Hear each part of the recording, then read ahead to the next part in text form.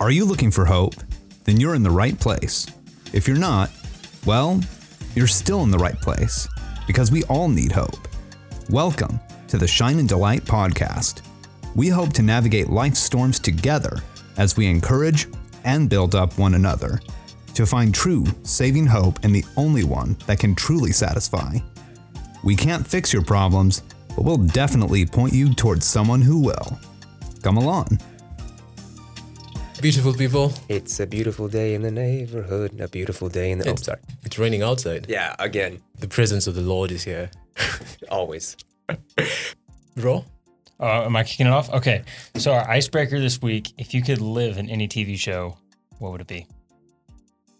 Mallory, by the way, we're bringing in a new guest on the show. Are we allowed to introduce her? Oh, introduce her, please. Yes. Let's do it. So this is our friend Mallory, who worked at Google. I don't know if everyone knows that, but She worked at Google. She developed the algorithm for the search engine. She's Actual really genius on the podcast this week. That's what I'm saying. Yeah. Yes, Mallory, tell us some more interesting facts about you, and then you get to answer that question. Interesting? I thought last time it was boring facts. Well, we changed it up this time. Okay. Yes. Okay. I grew up half my life in Roswell, New Mexico, best known for the UFO landing. Awesome. Sorry, guys, I got a squeaky chair. I was just moving around a little bit, and we thought it was everybody else's chair, but it turns out it's mine. Andrew here. Cool. All right, you grew up in Roswell. I got a friend. I've been there twice. They have a really good donut shop. What else? What donut shop? My buddy took me there. I forget what it was called. Anyways, keep moving. Donut shop. Okay. It's okay. like all donut shops. Mama have the Tucker's? Donut Yeah. That's okay. it. See, okay, we're right. Yeah. I remember. I was It took gonna me a say. second. I had like a blueberry fritter. It's the first time in my life having a blueberry fritter. I was like, oh my gosh. It's very good. So Mallory was actually supposed to join us last Friday, right? But then I messed up and then I blamed it on Andrew. Thank you for saying yes. Of course, of course. You guys are doing some awesome stuff here. Well, what is the icebreaker? Rob? What TV show would you live in? Any TV show ever of Any all TV time. show, yeah. Mallory, you're up first. So it's a tough one because, there's like interesting TV shows, but would you actually want to live there is always the question. And so I think for me, I ended up at Parks and Rec. Sounds really fun, actually. Yeah, I think it would be pretty funny just working with them and hanging out. So that is where I landed. What about you guys? I'm actually not a fan of the show. I've only seen half of one episode, but SEAL Team. It's a TV show about Navy SEALs. They're living in Coronado, California, and they're Navy You SEAls. just want to work out with them and hang out? Pretty much, yeah. But not actually be a SEAL. Yeah. No, yeah, I don't want to get shot at, but I do want to. I mean, their training includes blowing stuff up, jumping out of planes. I mean, who doesn't want to do that? And they're living in Coronado, California. So yeah, win-win-win. That would be fun. Okay, Yeah. I like that. Naveel, what do you got? Wakanda forever. Dude, it's a movie. Oh, It's yeah, a that's movie. true. We got to do shows. The Real Housewives of Beverly Hills. You're so full of Okay, it. fun fact. Wow, okay. You have to be yourself in it. So that means you would be you in the Real Housewives of Beverly Hills. Oh my God. I like He gets to be in full self in this one, yeah. Oh my God. I honestly do not watch that much TV, guys. And so I'd probably have to go back to the Jack Bauer 24. I would probably pick that. I could watch all the seasons growing up, so that's got to be the show I'd want to be a part of and see what happens. I just follow him around the whole time. I'd be like the videographer for him. Yeah, he'd be like, get out of my face. Be like, no, let's do this. That's awesome. It's another beautiful day. We are here. We are Shine in the Light. And again, hope is what we speak of. So Andrew, if you don't mind, could you recapitulate the last episode? The biggest thing from the last episode that we talked about was really hitting rock bottom. Yeah. And how a lot of the time we as human beings have to hit rock bottom and before we come to some sort of faith. Because we typically rely on things of this world, fill ourselves up with that, or things around us, whether that be friendships or food or sex, drugs, whatever you want to call it. Like we typically rely on those things, and usually we have to hit rock bottom. And that's because we love the world and the things around us. Overall on that. But rock bottom is that place where we're like, wow, I can't do this by myself. And we end up searching out, hopefully for God. And that's when we're like, wow, I'm fully satisfied in that. So that was the biggest thing we talked about last time. And I think one of the questions that we were to ask, onto that was, why does a good and loving father allow us to get to this rock bottom moment? Yeah, I ended up talking about my dad on this show a lot just because I have such a good dad. And one of the things that he did for me when I was a kid was he came to me when I was a sophomore in high school and said, you're playing football. And I was undersized, I was unathletic, and I wasn't very fast. And so he knew that I was going to get the heck beat out of me on a daily basis. But he realized, as my dad, he had a higher understanding, and he knew that the long-term benefits of me playing football would outweigh the temporary pain that I would feel getting knocked on my butt 4 days a week. And that ended up being true. I mean, a lot of the friendships that I formed have still lasted to this day. A lot of the lessons that I've learned have benefited me to this day. And it's because my dad understood that the short-term pain in that moment was going to be worth it in the end, even though I didn't understand that as a 16-year-old. He had a higher understanding than I did. And I think that God operates in the same way, in that he lets us hit that rock bottom, and he understands that the short-term pain in that moment is worth it in the long run, because it ultimately brings us back to him. Oh, wow. Yeah, it says in the Bible, the father who loves his child disciplines his child. So sometimes it may be a discipline of some kind in order that we can feel his love and go back to him. Wow. I have a friend of mine who is actually privileged to present the gospel to him, right? And he's only 20, I think. He's only 20 years old. And he contracted a rare form of cancer. And the doctors think he's not going to make it beyond November, right? And so now he has one of these rock bottom moments, whereas, there's sometimes when you get to a rock bottom moment and then your savior comes to your rescue and then you're back up. And now he feels like his rock bottom moment is extending for such a long period of time and actually for the rest of his mortality, right? So how do we talk to these people to reconcile their situations with the truth that God is actually in the fight and is fighting for them and is going to rescue them? Yeah, we discussed this a little bit last time as well. Would we call him Paul? Was that his name? Yeah. I forget. Yes. Our hypothetical guy. Hypothetical Paul, yeah. No. Paul was the other guy who went through so much stuff before God came to his rescue.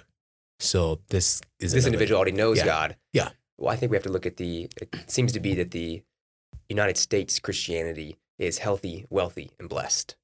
That's the way we approach things perspective-wise, when really that's not the gospel at all, in the sense that, because Jesus says, in this world you will have troubles, right? There's going to be troubles. There's going to be suffering.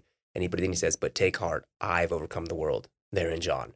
And that is it. So that's it. We're taking heart in the fact that he's overcome the world. He has conquered death. And that's where our hope is at. It's not that, I'm going to live a great life here on this earth, and I'm just going to be healthy, and I'm going to have tons of money, and I'm just going to have tons of friends. It's going to be great. That's not what Christ promises at all. And I think we have gotten really far away from the idea of suffering in the American church and what that really means. Well, and I would also give a different perspective in the sense that when I was going through James 1, and it says you will have trials. It's like when you have trials, not if. Charles Spurgeon kind of spoke on that a little bit, and he was like, in the moments when you're going through stuff, you don't want that to happen, right? But when you get out of that, you realize how close you were to God in those moments, that in those moments when you are going through everything, you allow him into a different level and you experience him to a different level than you do when life is good, because you kind of put everything on the back burner because you're just riding on that high, versus when things are low, you invite him into those moments and you see him work. And I think it's in those moments like, when we're weak, he is made strong. That's what we see. Wow. So I actually want to read a verse that a lot of people, it's the football verse. It's Philippians 4:13. It's I can do all things through Christ who strengthens me. And that's probably one of the most misquoted verses in the Bible, because a lot of people read that and they think, I can do all things through Christ who strengthens me. Therefore, I'm going to go block, the biggest dude on their team. And I'm going to be a hero, for my school. That's not really what it's getting at. Because what the verses before Philippians 4:13 tell us is that it's actually giving us a very different message. It says, I am not saying this because I am in need, for I have learned to be content in whatever the circumstances. I know what it is to be in need, and I know what it is to have plenty. I have learned the secret of being content in any and every situation, whether well-fed or hungry, whether living in plenty or in want. I can do all things through him who gives me strength. And Paul, he's writing the Philippians. He's not saying that I can do anything I want because I serve God and he's just going to empower me to do anything. He's saying, no, life is going to be very difficult, but it does not matter because I can do all things through Christ who strengthens me. He's saying that he can endure all things through Christ who strengthens me, not I can accomplish all things through Christ who strengthens me. Wow. And do you guys think it's easier for us to say that because we are not in that situation? Or what gives us the confidence to speak about this Christ, of the fact that he can actually save and he will save and he has saved, especially if we don't have a rare form of cancer and we're not going to die in the next 6 months? Well, I can speak from my own experience. I had a 3-year-old niece that was diagnosed with stage 4 cancer that she was completely fine, and 6 weeks later had stage 4. Wow. She ended up defeating the cancer, but the side effects actually at age 6 took her life. And for the longest time, obviously, we were walking through trials of just seeing a young child have to go through cancer treatments, and having to see my sister as a mother have to make these big decisions. But what we ended up realizing is our definition of good is not the same as God's. His is eternity, whereas ours is limited. And so we think a good job or getting money or, feeling good in this 24-hour period is good. And he saw what was really good, which was her soul being filled, her having these bright moments, the impact she had on the eternities of others just through her enduring and my family enduring. And so at the end, when we, kept praying for healing, he answered that in the sense of healing her to where she would have no deficiencies. She's in heaven and able to run around and be a full child, whereas if she had stayed on earth, she would have been limited, So sometimes I have to really ask God to clarify what is goodness, because my definition is so limited. And I think that's very important, what you talk about, that the source of our knowledge, knowledge of good versus wrong, emanated from our disobedience. But the wisdom to decipher between good and wrong actually emanates from God. So because wisdom is a gift from God, so we usually have to get to a place where we're like, God, give me wisdom. And I think we talked about that a few moments ago where Mallory said, if you want, I think it's in James, that if you want wisdom, you need to ask of it with the expectation that it shall be granted to you. Well, we looked at, I love James there, where God says he will give it. When you ask him with no doubt, right? But moving back to the question, Matt was giving a really personal experience in that. So a lot of times it's from the personal experiences we can see God's faithfulness, and then also looking at what he's done through the Bible and just how he's been faithful to the people throughout the Bible, but really in his faithfulness to us. And we look at Jesus coming to this earth and really suffering for us. If you really put that in perspective, like the creator of the entire universe decided to come into human form and live this kind of crazy life, this measly life for 30 somewhat years. And he gave up so much. And then the ultimate, he died a very, very painful death, being beaten and flogged, and then on a cross.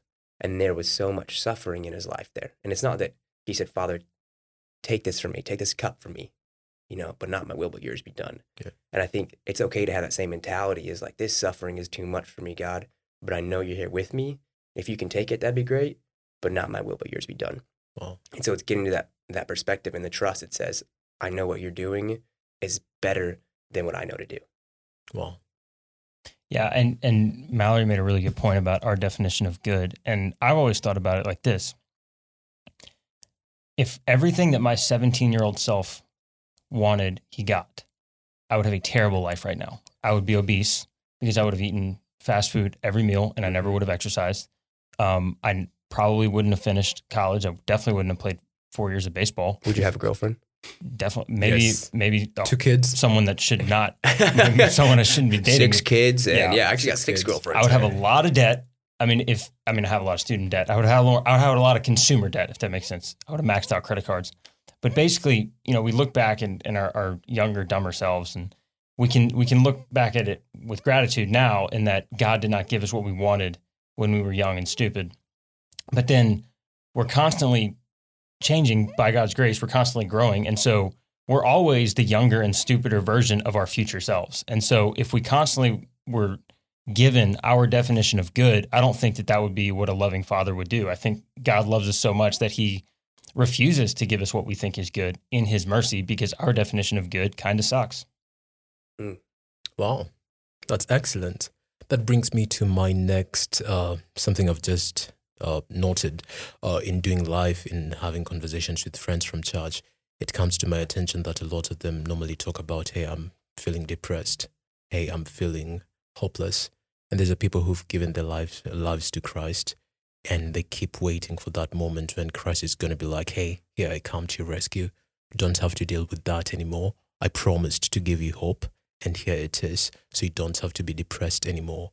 But that does not seem, at least, to be the common reality. No, it's not at all. But it's funny.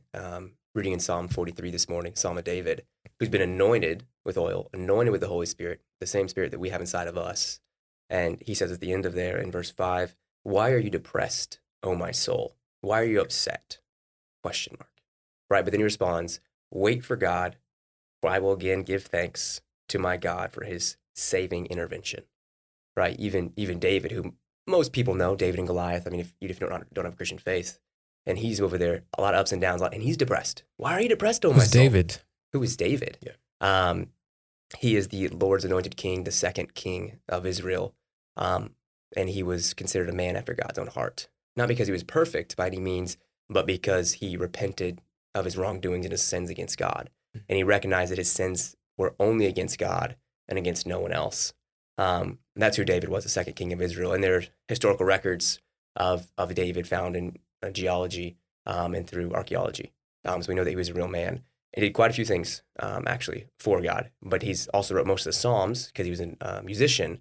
And so we see a lot of times where he talks about his soul being depressed. I mean, he repeats that up and again in Psalm 42. He has a lot of ups and downs in life because he's being pursued by when he's not king, he has to wait. He gets anointed at like 15, 16 years of age.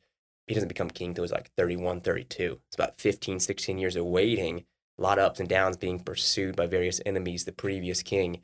And yet he has the Spirit of God on him and he's depressed. And I'm thinking about the time frame, man, 15 to 31, 32. That's like our age, right? A lot of young adults, high school, college, right out of there. And you're like, what's going on? We have a ton of ebbs and flows because so much is drastically changing in our life along with him. And we feel with social media and things going on, and so we're easily sidetracked and depressed. And he sings songs to tell God his entire heart and to refocus himself back on God. Wow. But the depression ebbs and flows for him. Yeah. Well, and I would say the Psalms too, they tend to have a consistent method of how he speaks to God. And it's always, the first part is just being his fully authentic self. Like, this is, God, I am so happy, or I am so low. But he always ends it with praising who the character of God is. It's like a reminder for himself, but it also a clinging to the fact that God is a promise keeper and he has told him what is to come. And so he's trusting him, but he always starts it by being honest about how he is feeling. And I think that is such a good reminder for us, because we can get so caught in how we feel, but our feelings can lie and they are temporary, but his promises and his truth are not, Wow. Yeah, and with the last line there is he starts to look towards God's hope. So depression is really looking at the past and letting that be your central focus, and the negative things of the past. And we know what you focus on expands. And so that when depression is, man, I just focus on the past, the negative things that happen just overwhelms me and overwhelms me and overwhelms me. It's too much for me. Versus if we switch that and flip it and focus on the hope that we have in the future, right, that starts to expand in our life. And instead of thinking, oh, here's all the bad things that happen, we start, man, this is the good thing that God has promised to me. And that can bring light gradually into that depression. Wow.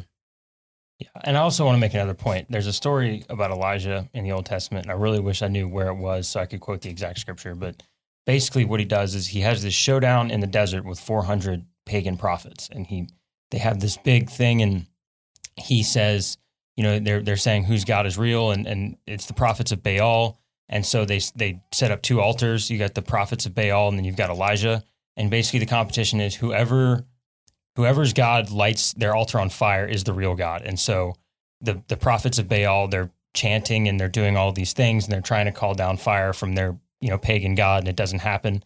And then Elijah, who's kind of trash talking him the whole time, once they're done, he says, okay, I want you to take these giant things of water and I want you to dump it all over my altar. I just want you to soak this thing in water. That way, when it does catch on fire, I don't want anyone to think that it was an accident. So you're going to soak this altar in water. And then once you think it's soaked, then you're going to take more water and you're going to dump more water on top of it. And then after all that, boom, it lights on fire. And he calls down fire from heaven. And he wins this big showdown in the desert. And he's just this massive spiritual high. And then the queen threatens his life. And then he runs away scared and he goes into this massive depression. And I think that we have this image of depression where it's just, it happens in our lows, and it really happens after our highest of highs. That's really when it kicks in. At least I know that in my own experience. It happened for David when he was on the run, and then it happened for Elijah after he calls down fire from heaven. And then he's hiding out in the desert, and then an angel of the Lord, appears to him and tells him to take a nap and eat some bread. And I think that's really interesting because this angel is telling Elijah, you're depressed. So let's take care of your physical needs. Let's get some sleep and let's eat something nutritious and then take another nap. And then we'll get ready and then we'll get ready to go. And then it's God. It's kind of this crazy story of God showing that he doesn't just care about our spiritual needs. He also knows about our physical needs, and he cares about our physical needs and our day-to-day, the day-to-day need and the things that will sustain us on a day-to-day basis. 1 Kings 18 and 19. 1 Kings 18 and 19. There's there a you story. go. And that actually reminds me of Philippians chapter 4, verse 6. Do not be anxious about anything, but in every situation, by prayer and petition, with thanksgiving, present your requests to God, and the peace of God, which transcends all understanding, will guard your hearts and your minds in Jesus Christ. I don't know about you, but yes? What does the end of verse 5 say? You took the words right out of my mouth. Let your gentleness be evident to all. The Lord is near. The Lord is near. The That's Lord is all. at hand. That's Right. awesome. So we look at 6 and 7. I'll be anxious for nothing. But why are we anxious for nothing? Why can we do this? Because God is right here with Wow. you in it. Wow. Right. And I saw that in the Bible probably 3 years ago, and I was like, where's this? No pastor's ever pointed me to this. Like, what's going on here? And it's like looking at God's faithfulness, the fact he doesn't leave you. He's right next to us. And for that reason, we therefore say, you know what? I have his peace that surpasses all understanding because he's with me. I'm not going to be anxious about the future. I'm not going to be depressed about the past. And that reminds me of the Israelites in Exodus chapter 13, Exodus chapter 14, from verse 13 to 14. I think I've shared this verse with all of you. Moses answered the people, do not be afraid, stand firm, and you will see the deliverance the Lord will bring you today. The Egyptians you see today, you'll never see again. The Lord will fight for you. You need only to be still.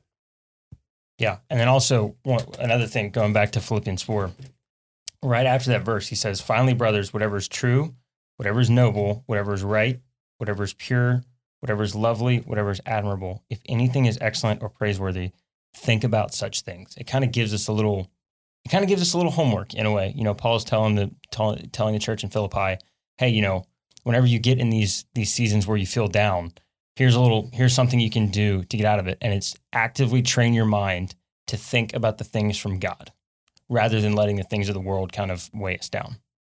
Yeah, I want to say Jenny Allen kind of talks about that in her book, Get Out of Your Head, but I think that's what it's called. But what she's kind of pointing out, and I think what we have to be reminded of in even Genesis, that God made man stewards, and not just of the world around us, but of our own minds, right? And so he gave us that power to capture those thoughts and to submit those to him, and also to seek his strength when that's, seems too much. But yeah, we have that ability to stop those thoughts that continue us to go down those darker paths and invite light in, even when it's hard and even when you don't feel like it. It's the same thing if you want to work out. You don't always want to go to the gym, but if you keep going, you'll see progress. You'll see goodness happening. You'll see changes, even if you're not feeling it, I never want to go to the gym. As soon as you said the word workout, Andrew perked up in his chair. I was like, Jim? Oh, let's talk about this. Yeah. Our resident CrossFitter. Well, I mean, she said you show up anyways. You just make it a habit where you're just going to show up. You make it a habit where you're going to rely upon God, where you're going to spend time in his word every single day, and you watch what happens.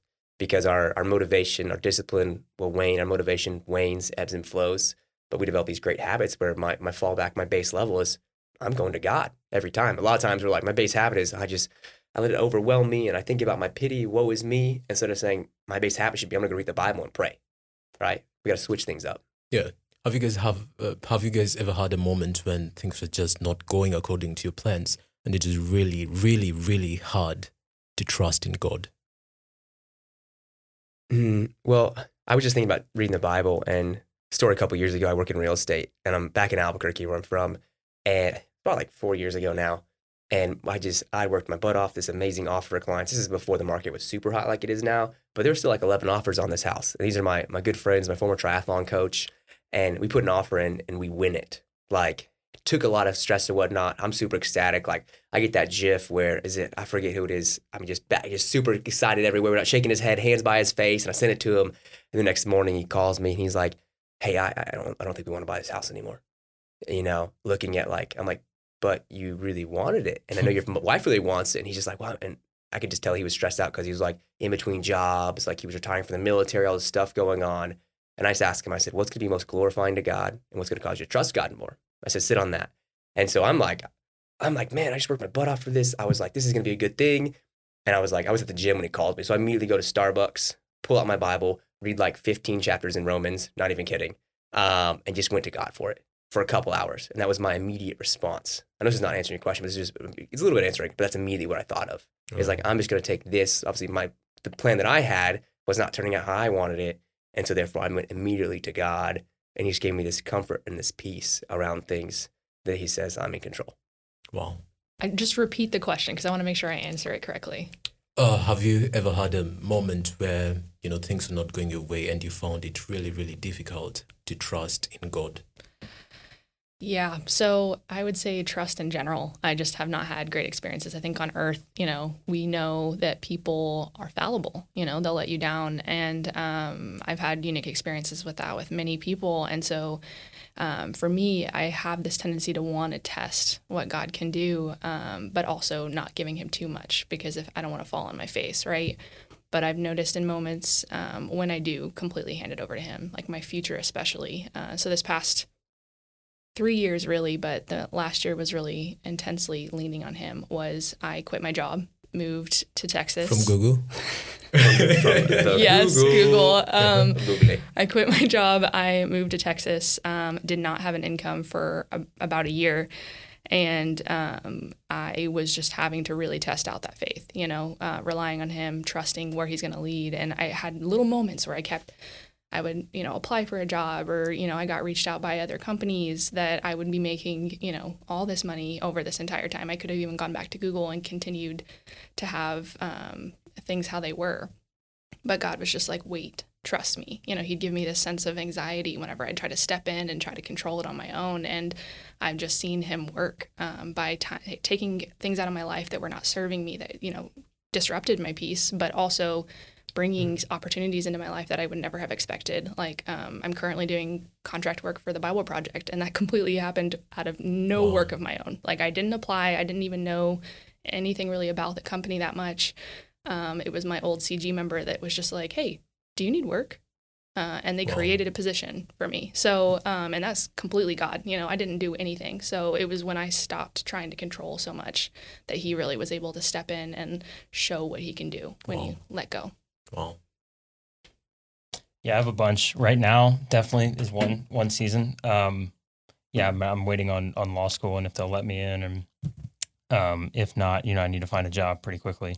And so that's definitely one. But I guess the biggest one for me was my sophomore year of college. And I always talk about baseball and my dad so much just because those are two blessings that God has given me. And those are two of the ways that I've come to understand and to know God more is through baseball and my dad. But my sophomore year of college, I didn't pitch a single inning.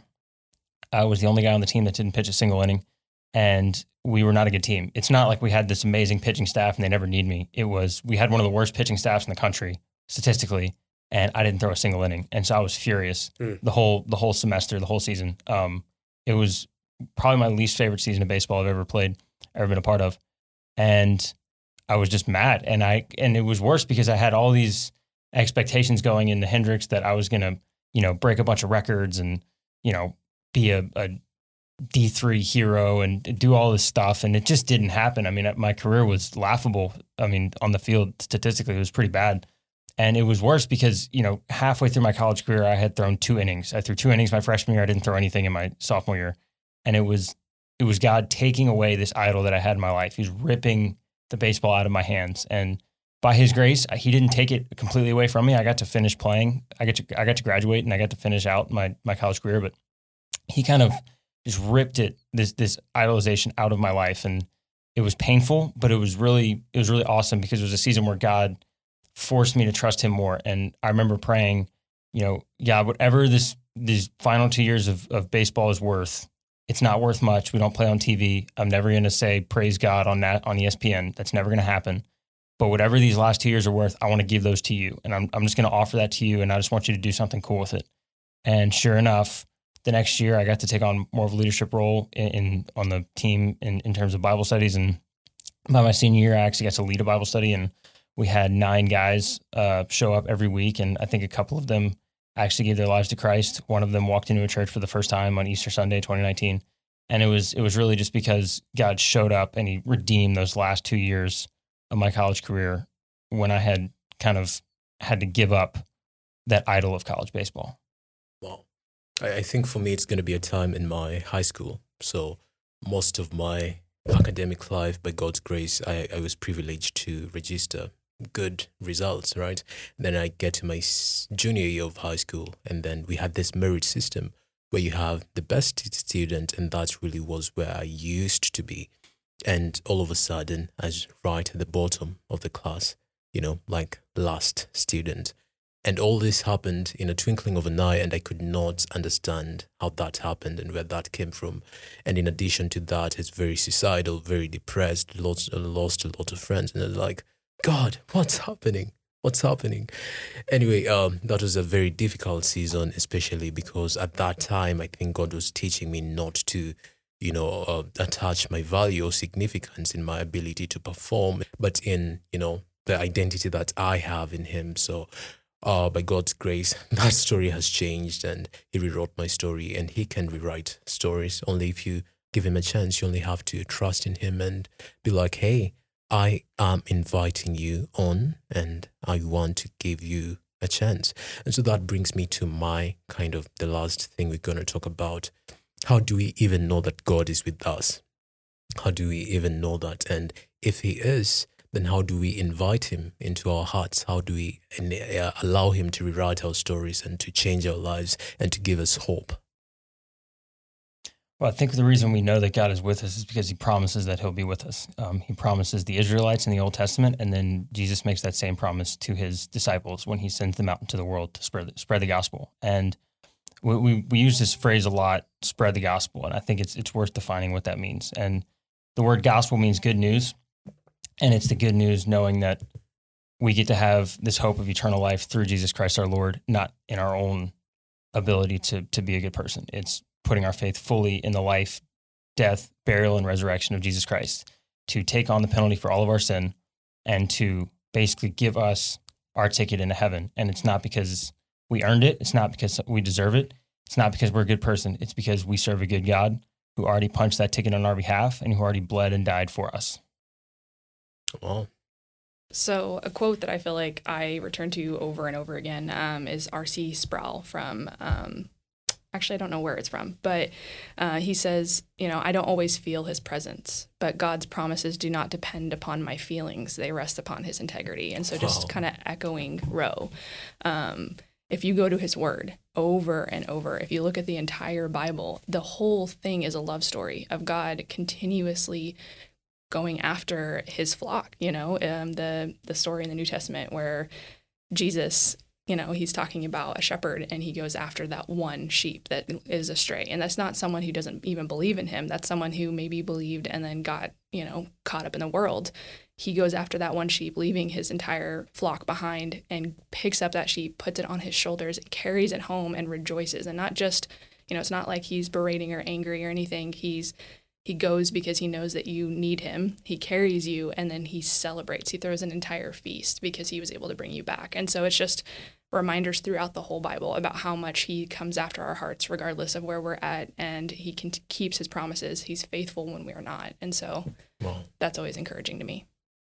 In addition to that, talking about what Mallory mentioned earlier, that anxiousness she felt when a certain job would come, I should apply to this, I should do this. I'm not at peace about it. And that what we're talking about there is the Holy Spirit inside of us, which God promises was the third part of the Trinity, that we have the Holy Spirit dwelling inside of us, and it tugs at the hearts of believers, telling us which way to go, which way not to go when we are doing things that are sinful. And that's just one of the ways that we can literally feel God moving in there. And then again, echoing the promises in the Word, and at the end of Romans 8, it says, "For I'm convinced that neither death, nor life, nor angels, nor heavenly rulers, nor things that are present, nor things to come, nor powers, nor height, nor depth, nor anything else in all of creation will be able to separate us from the love of God in Christ Jesus our Lord." And so it's, again, that complete trust and knowing that what He's done on the cross has reconciled us to God.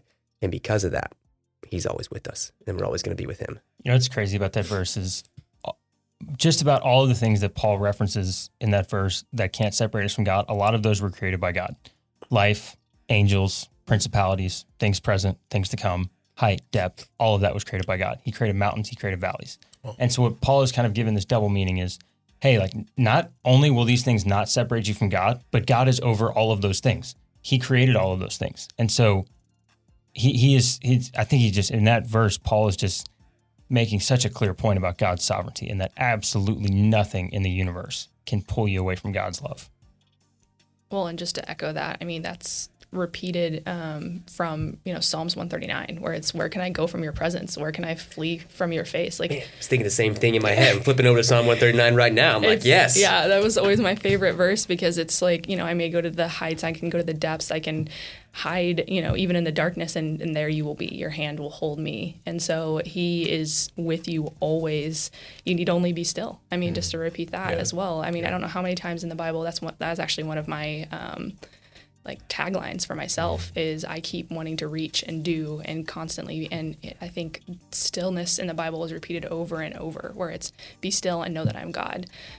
Be still and know that I'm with you. Like all of these repeating things where it's like we get caught up in our own stuff and we can't even hear him. But like we were talking about Exodus and Moses, he was one of the people that was able to feel God's presence. And it wasn't this big flame and fire and all of this stuff. It was a still, quiet voice. And so you need to just be still and he will be there. Wow. Be still and then be still and know that I am God. That's excellent. Yeah. He says, and then after that it says, I will be exalted among the nations. I will be exalted among the entire world. Yeah. That's what God says. And I'm just like, man, it's going to happen, right? His promises come true, which then kind of pulling back one more time is like, he's also omnipresent just in his power. That's part of the nature of who he is, that he is able to be all places at all times. Mind shattering. I know it's hard to grasp that, but that's how we can look at Psalm 139. That's how we can look at what we're there in the New Testament, how he's talking to us. He's everywhere. Yeah. Jesus loves you guys. He does. You may not feel like it, but God's goodness is granted to everyone. It's not just for the Christians or for the good people or for the bad people. It's for everyone. And all you have to do is just submit yourself, submit your control, submit your interests to his love, and he will take care of you. That was it. Until next time, love you so much. Hasta la vista. Thank you for tuning in to this episode. We hope you were encouraged and inspired to turn to the only one who can and will satisfy you. If you have any questions, we'd love to hear them out. Feel free to reach us on any social media platform at Shine and Delight. You can also shoot us an email at shineanddelight@outlook.com. Until next time, be kind, love all, share your shine.